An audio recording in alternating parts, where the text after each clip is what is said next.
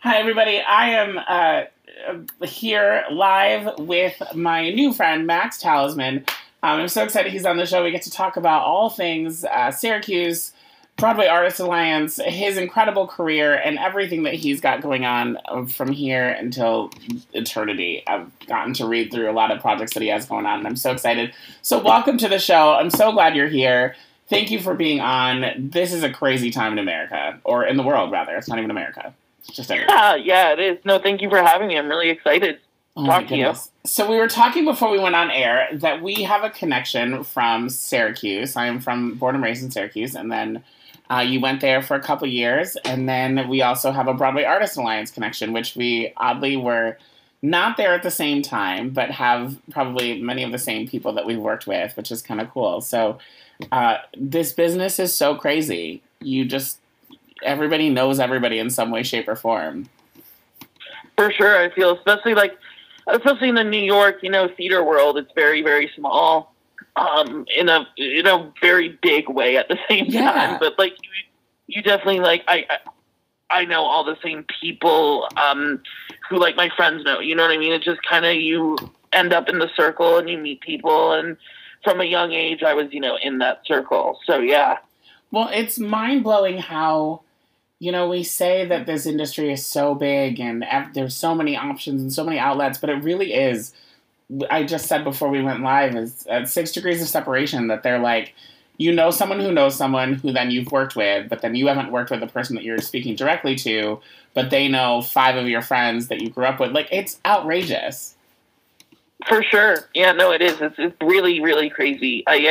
Every time my friend does a show or any friend does a show with someone, I end up knowing someone else in the cast. It's this very weird It's so funny. kind of thing of, like I said, the circle of the industry. Everyone has a connection to someone in some way. It really is. And then oddly enough, I grew up, or I didn't grow up, I lived in Virginia for 7 years and did some work in DC. So that's really funny. I was just reading through some more stuff. So literally. Yeah. So I was born and raised in DC. That's Yeah. so awesome.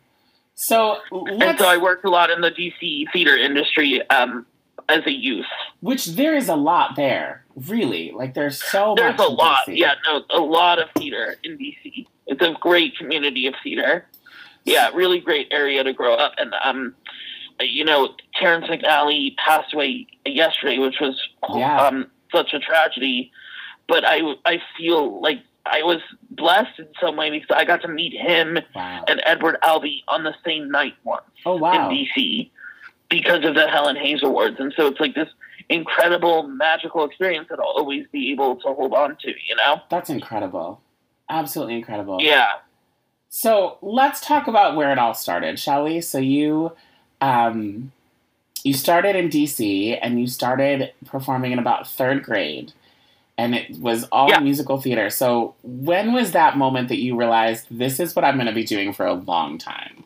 I think it was even before that, to be honest. I think so. My mom, she had me in voice lessons and she had me in dance and stuff, but she didn't let me perform until I was in third grade. Okay. And my mom was very much like, you will have a childhood, right? Like she was like, you will not move to New York or you will not move to LA. Like it's the life I have envisioned for you. And obviously as a kid, I'm kind of like, oh no, I want to be, a star or whatever. But obviously now that I'm here, I can see all the benefits that having a childhood gave me. And having an incredibly supportive family has given me as well.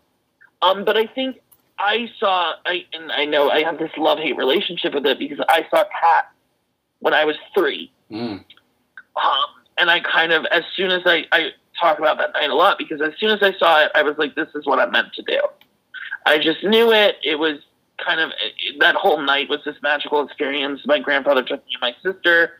It was snowing. It was in DC. And DC in the winter is kind of like New York City in the winter, where it's just like this gorgeous thing when it snows, And so, ever since that night, I just kind of knew that was my path and I would be involved in the arts in some way. And then in third grade, I started performing. And ever since then, it was just kind of that was it for me. I knew exactly what I wanted to do. I used to have this tutor in middle school and high school named Dawn, who, if she's listening, hi Dawn. I don't think, I mean, just in case, but she used to always say that, like, I would say to her, Dawn, why do I have to do math homework? I know exactly what I'm going to do with my life. So I kind of have always had that kind of mindset of this is my path, you know? I love that. I absolutely love that. What was the first show you did, if you remember? Les Miserables. It was it was 2003. So it was, like, right when the school edition rights came out. Yes. So it was 2003, and I was 9. Yeah, so I did it, and yeah, it was just kind of like it was really, I was understudy Gavroche, but I got to do 2 of the 6 performances. Well, that's awesome. So it was a great experience, and then ever since then, it was just kind of show after show after show. I did a lot of stuff at this place in Rockville, Maryland called Musical Theater Center, which is now Adventure Theater Musical Theater Center.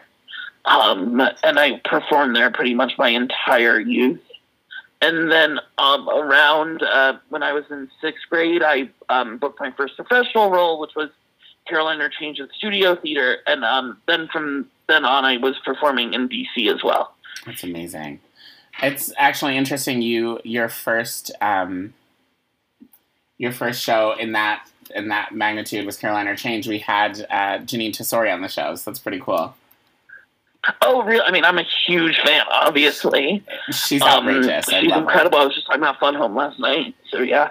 She really is a force. And to be able to sing her music, it was...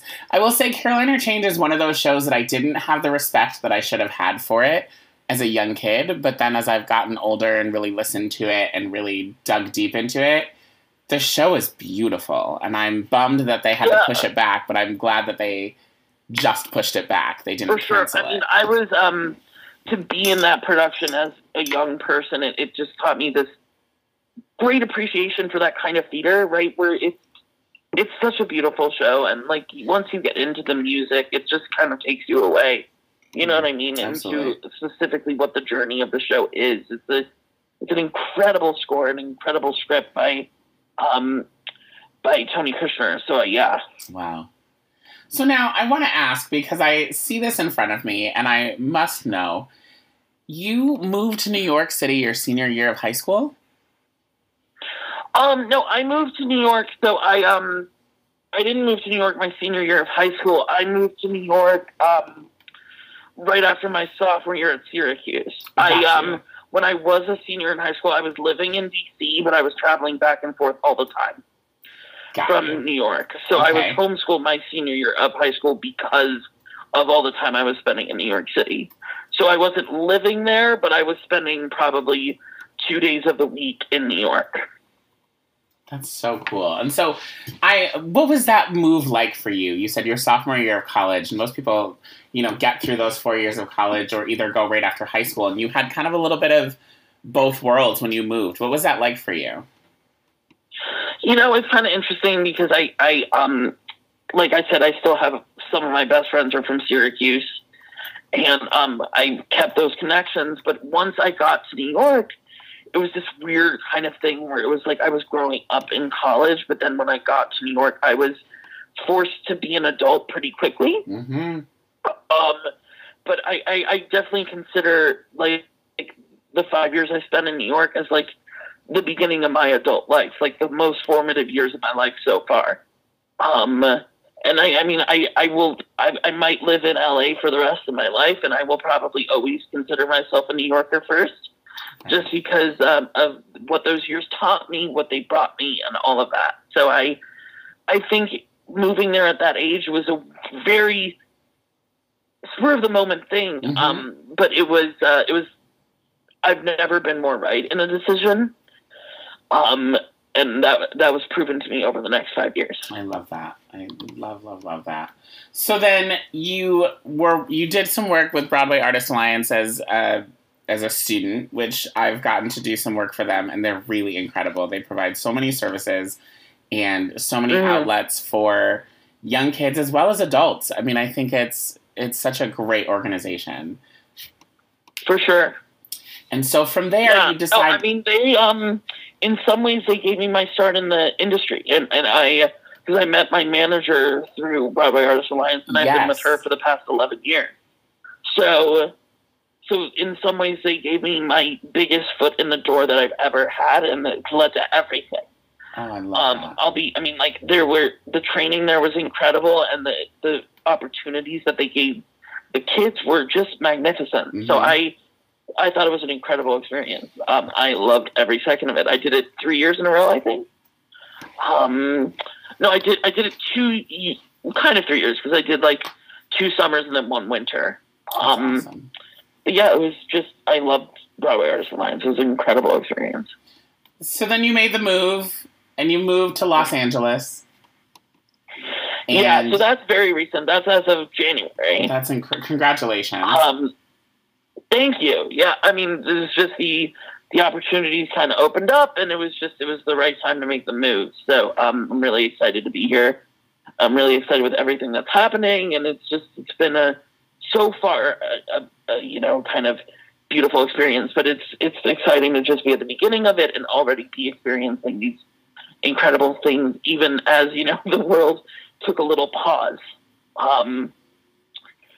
So, yeah. But you've kind of gotten to do a lot of incredible... You've done the best of both worlds, really, and you're just getting started. But you moved to L.A., and while you were maybe being here and, going by Coastal, you did Super Dark Times, you did Search Party, NBC's Blacklist.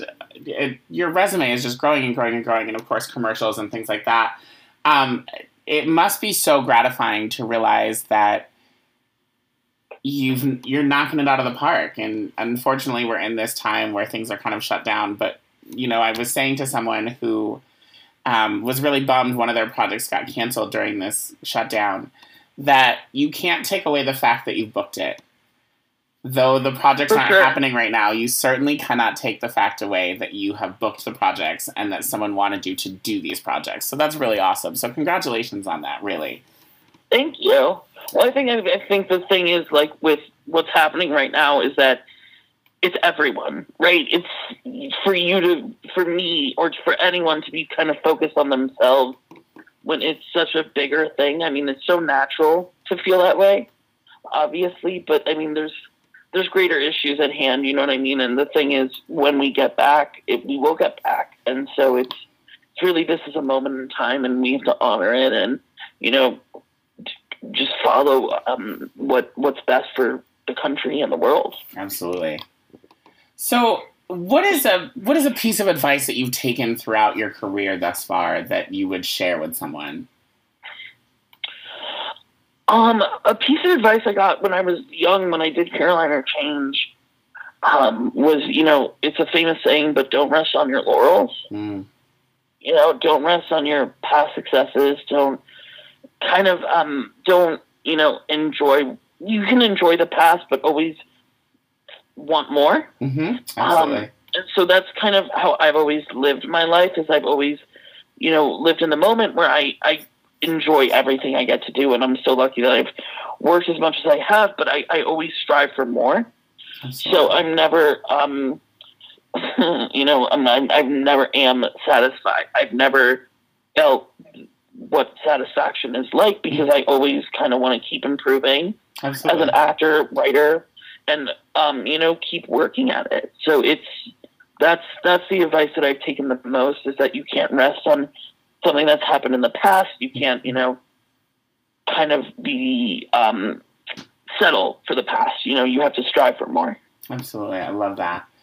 If you could give some advice to our college professors and our high school teachers about getting people ready for the industry, what would you tell them? I think, to be honest, a big issue that I had at Syracuse was how I had a lot of great teachers there, and I learned a lot of great things, but I did feel like there wasn't enough teaching about what the real world was like, especially in film. Because I think they really do, and this is a lot of programs across the country. I mean, I'm talking about Syracuse because I went there, but it's not just a Syracuse thing. I think a lot of times they don't prepare you enough for how to enter the professional world. Like, things as simple as writing an email. Mm-hmm. You know, the thing is, if you're doing theater all the time, and if you're, you know, in voice classes and all of that, you're not taught how to write an email. Yeah. You know, and that's a professional skill that you're going to have. And so it's that kind of thing that I don't think they prepare you enough for. And I think the truth is that because a lot of the teachers at these schools haven't been in the industry now, a lot of what they base their knowledge off of is not what it is now. So I remember at Syracuse, a lot of it was about, like, you know, having your headshot and resume and, like, how to do that. But now the truth is that everything is digital. Right. And so obviously you need a good headshot and you need to have your resume, but you don't need, you know, 50 printed copies everywhere you go. Right. So it was that kind of thing that I feel like they're not as ready to teach because they just haven't, they're not in the world right now. They're not in the real world of acting at this moment. And things in the world of acting change rapidly, mm-hmm. you know, with kind of how things are done, how things are taught. So that would be like, I think the training at these programs is truly amazing. I think they teach people how to be wonderful actors. But I just wish that the how to be a professional was taught a little more. I love that. I really like that. If you could go back and tell yourself something maybe 5 years ago about what you know now about this industry, what would you tell yourself? 5 years ago? Yeah. I think I would tell myself to trust my instincts. I think I would tell myself to trust myself on who to trust, mm-hmm. you know, and who to give my energy to. And to be strong enough in myself to know the right people for that and the right decisions on that. So I think that's what I would tell myself is trust your instincts on, like, projects to take, on auditions to take, on who to work with as well. Absolutely. And I think that's something that I've learned over time. I like that. Who's your musical influence? Musical influence? Ooh, I don't know. Because I don't really, like, I'm more focused on film these days and film and TV. That I still sing, but it's not really like my career anymore. Mm-hmm. But I don't know who my musical influence would be. I mean, probably years ago, I would say like Ryan Stokes Mitchell. But okay. I'm not sure who I would say now. Now, so then we're talking about film and TV. Who inspires you? Who inspires me, just in film and TV or in general? Let's go both. Because I think the most inspiring person in this world is Serena Williams. Yeah, okay. And I will stand by that statement forever. I think she's an icon. I think she's absolutely just an incredible person who's strived for greatness her whole life. And I think everyone could learn how to kind of channel your passion into things from Serena. So that's who I would say for that. As far as like, you know, influences in writing and things like that, I mean, I think my friend once described me as if Larry David and Lena Dunham had a gay baby. Well played. Well played. I've always thought that was a really funny way of putting it. But I kind of feel that at the same time. I think, you know, I with my writing, I definitely kind of go in that form of comedy. And as an actor, you know, I think I'm inspired by a lot of people. I'm inspired by, I don't know. It's hard to say, like, pinpoint who are my biggest inspirations because I really take a lot from a lot of actors. You know, a lot of people who you know, show their passion, show their vulnerability on screen. And in comedy, I think that's also an incredible thing. And I'm very influenced by comedians. And, you know, even people on SNL or people, you know, and so I was lucky enough to work on Search Party, and the people who wrote that are very big influences on me.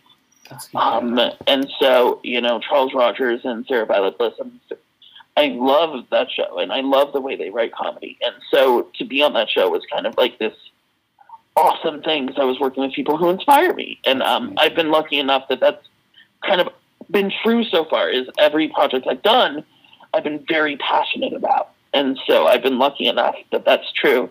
That's awesome. So I think I just get inspiration from, you know, kind of whatever is around. I just draw it. I draw creativity from whatever I see and from whatever I'm taking in at that time. That's amazing.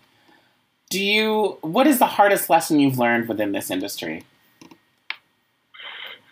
The hardest lesson, I think, is that it doesn't all happen at once. Okay.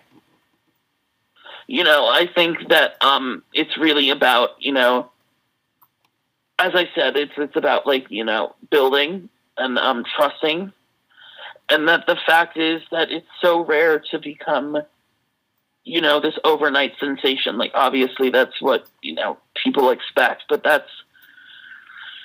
I think the thing that you don't realize about the overnight sensations is years and years of work that went right before that, right? You know?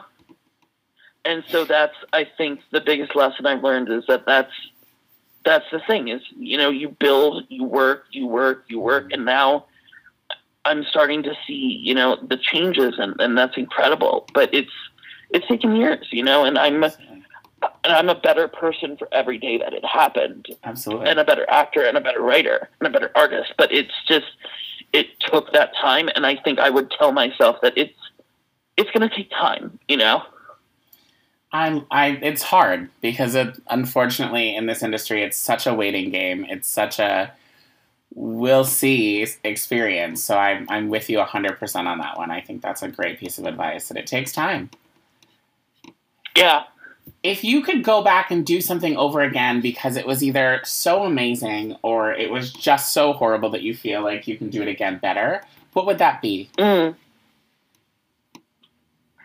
an interesting question. I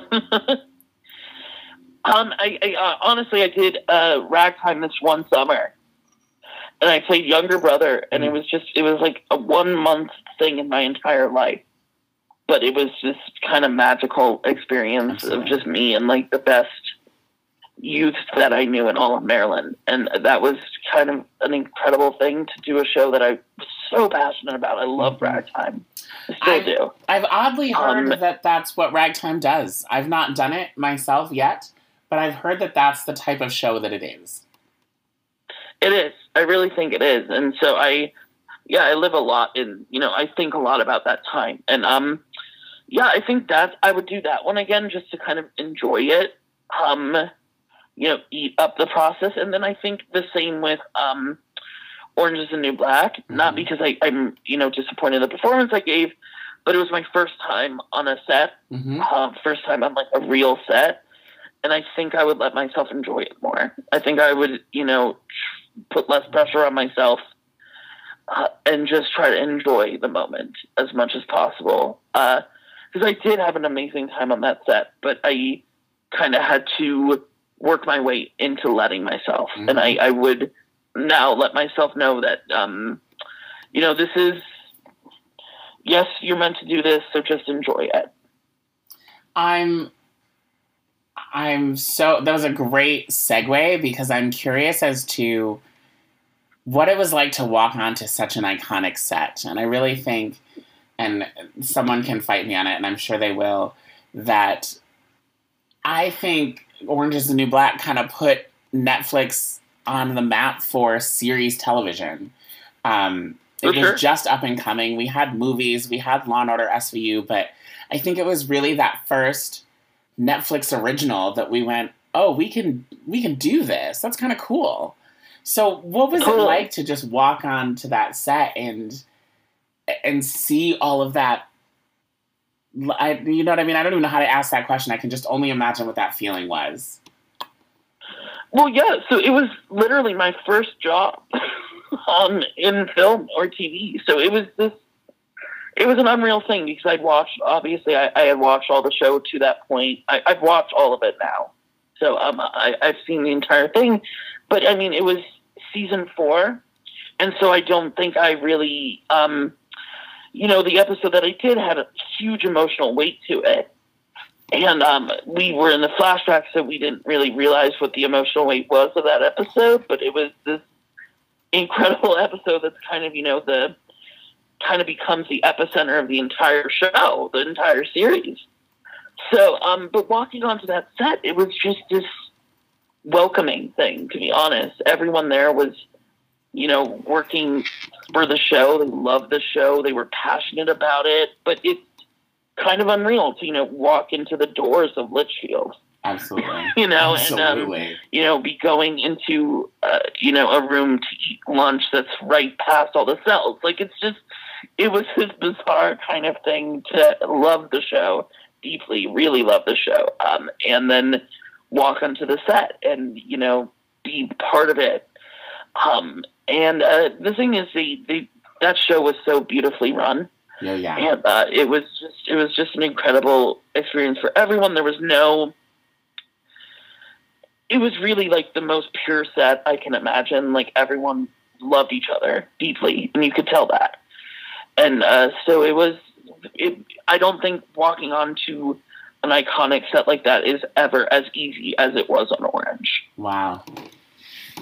And that says a lot about the showrunners of it, and that's fantastic. It's really awesome. For sure.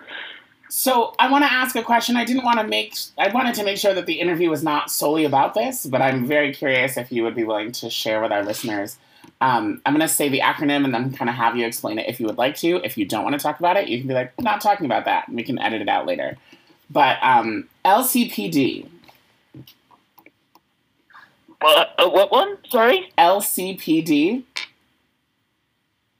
LCTV? LCPD. I can't even say it out because I don't know what it is specifically. I can't even say it. Oh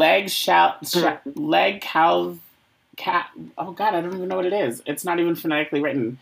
But it's something that you've overcome. Oh, you mean my hip disease, like Percy's? Yes. Yeah, for sure. I can talk about that. Yeah, like Percy's. Yeah. Yeah. Can you tell our listeners what LCPD stands for, and then how it's impacted you, and then of course how you've overcome it? Because I'm so curious about this. Yeah. So I actually, to be honest, I'm not sure for the whole acronym. I know that the main part of it is like Percy's. It's the easiest way to explain it is that it's like the growth plate in your hip shifts and the bone moves out of its socket. The easiest way to explain the pain is kind of just like very advanced arthritis. And I had it in both hips from age 3. So it was, my mom was an incredible source of everything in my life. She's an incredible mom and person. My dad's incredible too. But my mom, she would say to me that every person who's ever done anything worthwhile had to, overcome something. And she was like, and this is your thing. This is what you have to overcome. And so in kindergarten, I had, full leg braces, and I couldn't do recess and anything like that.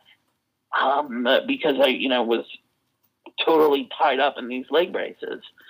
And, I've dealt with it my whole life. Now it's really just the occasional pain that I have to deal with. And by occasional, I mean pretty much every day. But it's just kind of part of my life. It's just kind of, something that I know I have to deal with, but it doesn't hold me back in any way. It doesn't, it never has, and it never would. So, yeah.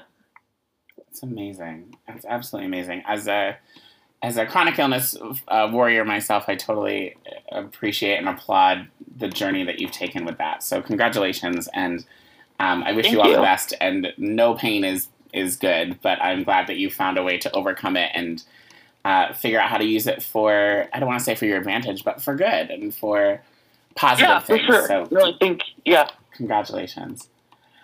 So I'm so thrilled that we've had this opportunity to chat. I want to I want to do a little bit of a game with you, if I may. We get to see your career and go online and look at your accolades and watch you on television. But I would love to have our listeners know who you are as a person, if you don't mind. So I'm going to ask you some rapid fire questions. Is that okay? Okay, sure. Let's go. Awesome. Okay, so what's your favorite color? Blue. Favorite candy? Anything chocolate. Favorite TV show? Favorite TV show? Yep. I have no clue. I watch so much TV. You're the worst. I'll say you're the worst. Pre-show meal. Pre-show meal. Well, when I did a show downtown every day, I would eat teriyaki chicken and Syracuse, Japan. So I'll say that. Yes. Post-show meal. Post-show meal, chicken tenders, fries. Love it. Favorite show currently on Broadway? What? Favorite show currently on Broadway?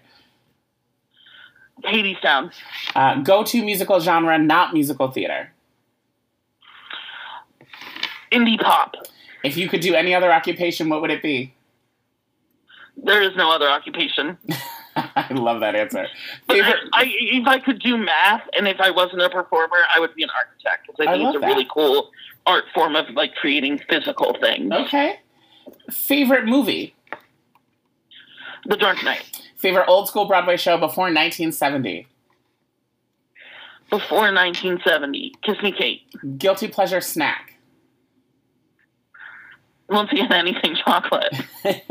Guilty pleasure television show, reality TV? I just watched Tiger King and Love is Blind, so yes, I have many. I just finished Love is Blind. I'm fascinated, and I can't wait for season 2 because they just announced it. Tiger King, I'm in the middle of it. Watch Married at First Sight if you like Love is Blind. What is it, Married at First Sight? Okay. And then Yeah, it's the same producers. I just started Tiger King, and I'm on episode 5. I'm very confused. I feel very uncomfortable, and I heard it only gets worse from here. So there's that. But, like, the most confusing thing about the entire thing is how Joe Exotic can have that speaking voice and then have that singing voice. Right. Like, I don't... Like, there's a disconnect. Something's happening. There's a lot of disconnects. I mean, spoiler alert for anybody, because I have to say it out loud, that the man tried to run for public office. Like, spoiler alert, if you haven't seen it, good luck when you get to that episode, because that was mind-blowing. Oh, what great TV. But yeah, many guilty pleasure shows, for sure. I feel like at that point, I was like, is somebody writing this? Or is this is real life? It's crazy. No, it's real. It's just bizarre. It's outrageous. Favorite holiday? Halloween? Favorite season? Summer, spring, winter, or fall? Fall. In LA, there isn't really a fall, but fall. That's true. East Coast or West Coast? Ooh, I'm going to get in trouble for this one. East Coast. Love it. Favorite vacation spot? I think that's a tough one. I would just say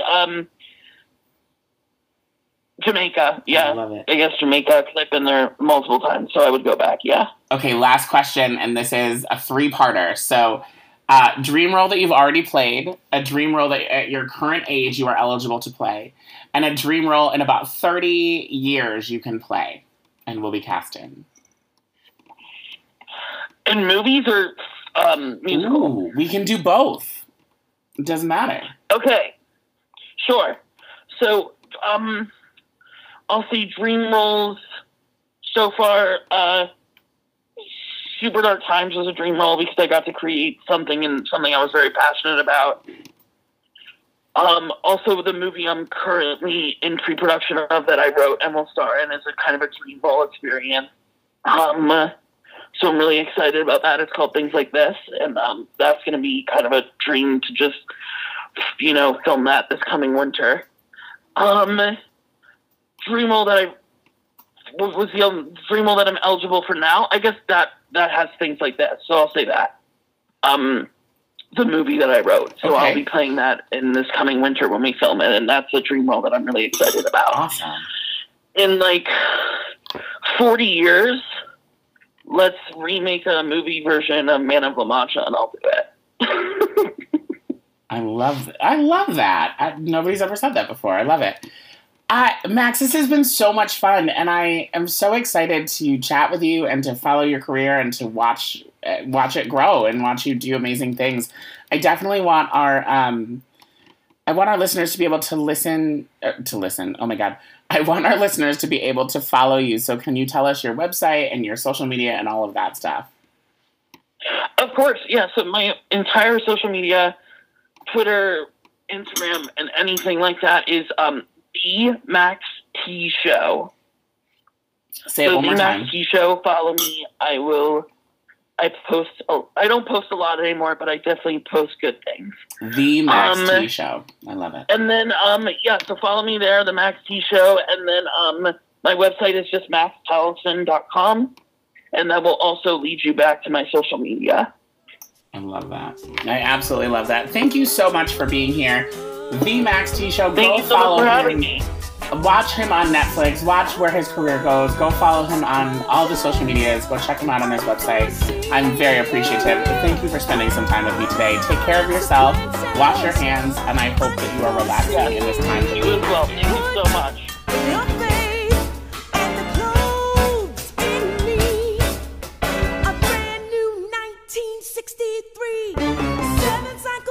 Machine 16 feet below sea level.